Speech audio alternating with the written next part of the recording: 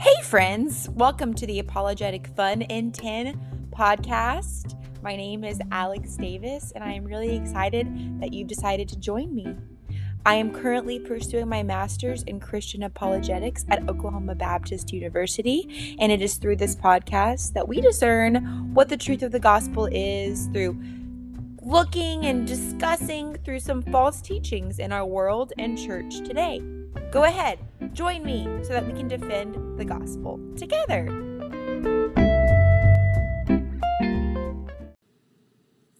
Hey, well, I guess you've decided to come back for the third episode of the false beliefs and the purity culture. So welcome back, my pals. I'm really excited to dive in to the next few lies that we have seen within the purity culture today. Well, I guess it was more in the early 2000s, but they're still prevalent. People are still preaching them, and we need to put them to rest. So let's just go ahead and dive in. Okay, so the few lies that we're going to be discussing and putting against Scripture is number one, women and their bodies are something that they should be ashamed of. Now, this ties closely into, my friends, how women became responsible for how they dressed, and the way that they dressed was their fault if a man lusted after them. So this in and of itself obviously is touching on the truth of modesty. Modesty is beautiful. Dressing in a way that glorifies God is commanded to us through Scripture. All right? And so this is something that we see intertwined within the gospel, within the truth. And yes, it is so important to clothe ourselves in a way that glorifies God. But it is not our fault. Let me say that again. It is not our fault as women of God if a man lusts after us. So if we are to dress in a way that is provocative, boldly, if I'm titling these podcasts with purity culture, I'm going to talk more in depth about things. If our boobs are flailing everywhere, then that's probably not the most honorable way to dress and to point your brothers and sisters towards Christ. Women should not be ashamed of their bodies, and it is not the woman's fault if a man lusts after you. Let me give you an example. I am a runner. So therefore, I am very comfortable with my body when I'm running. I've been thinner most of my life. Now, do I fluctuate in my weight? Of course. But also, I'm just comfortable in my own skin. So I run around in short shorts and a sports bra outside because I get hot super easy. I regularly eat a lot healthier than the normal person. And so I guess my body's just used to it. But that's what I run around town in. And do men honk at me? Do I see men stare at me? Do I get hoot and hollered at? Yeah. But guys, is that my fault? Would you say that's my fault? Maybe some of you would say that is, but I would tell you that it's not my fault. That is the way that I'm most comfortable running, and I would be extremely uncomfortable if I was running in 80-degree or 70-degree weather with a shirt on and pants. Sorry, that's just not what I'm going to do. So that is one example. And honestly, modesty in its sense glorifies God. But again, it is not the woman's fault. In Psalms 139:14, we see, I will praise you because I have been remarkably and wonderfully made. Your works are wondrous, and I know this very well. Psalms 139:14.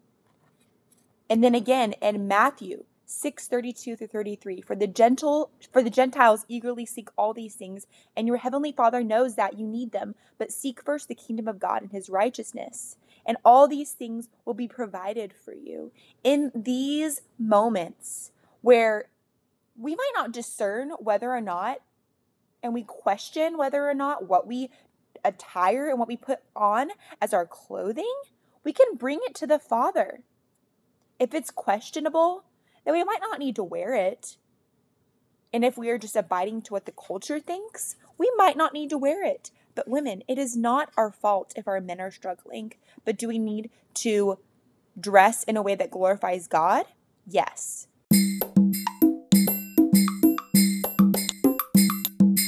And then our second lie that we've seen within the purity culture is that, honestly, ties on to the first lie we just talked about, but is that men cannot control themselves.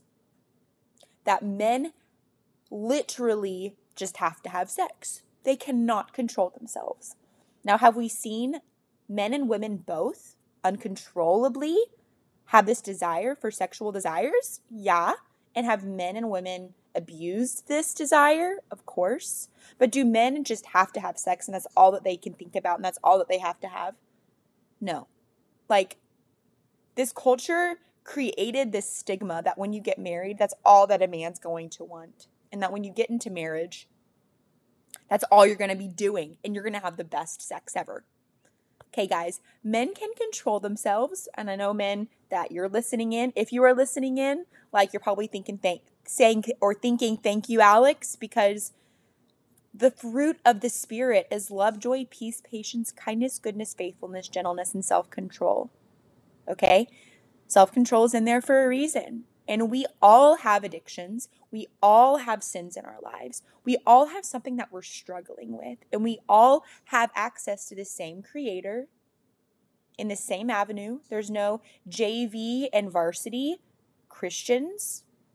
We all have the same access. And He provides self-control for each and every one of us. In Psalms 34:5, we see those who look to Him are radiant with joy. Their faces will never be ashamed. When we look to the Father, He provides us with grace. He provides us with His strength.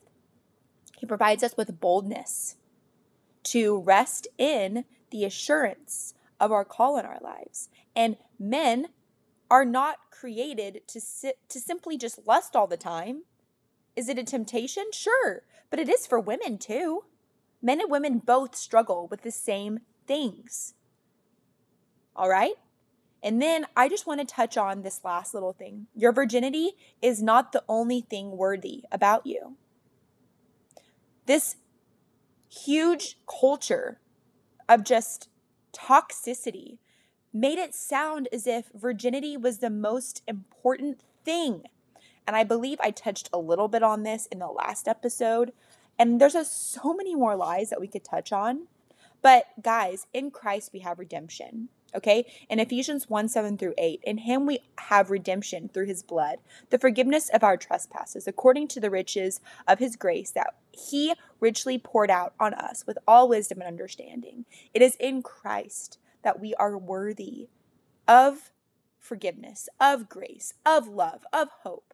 Virginity is not the only thing important about us. Being in line with the gospel is the most important thing. Being saved by grace.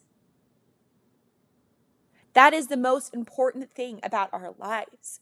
If we have salvation, if we attain the Holy Spirit, that is the biggest and best decision you can ever make. Are you going to fall? Yes. Are you going to sin? Yes. Even when you know Christ? Yes. Do I sin every day? Yes. Am I still a virgin? Well, yeah. But that's not the most important thing about me. And that, my friends, is honestly why I stopped wearing my purity ring. It's not the most important thing about me. Do I need to walk around waving my hand at people? I mean, I never did that. But I did get questioned. Are you married? No, it's my purity ring. Like, why the heck do I need to say that to people? I don't need to have that kind of conversation with everyone around me. Could that lead to some good conversations? And has that in the past? Yeah, but most of the time, it probably didn't. And it was probably a little arrogant. Let me be honest. It's probably a little arrogant. So, guys, I just want to encourage you that truly whenever we walk into the truth of the gospel and whenever we get opportunities to share the light of the Lord with others, may we remember that our sexual desires and that this purity culture, and that whether or not we're a virgin, whether or not we're married, single, engaged, whatever that might look like, we have an opportunity to glorify God.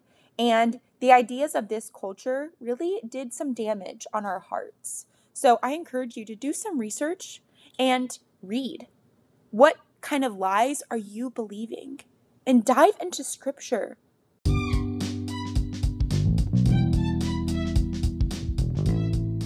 Wow, thank you so much for listening.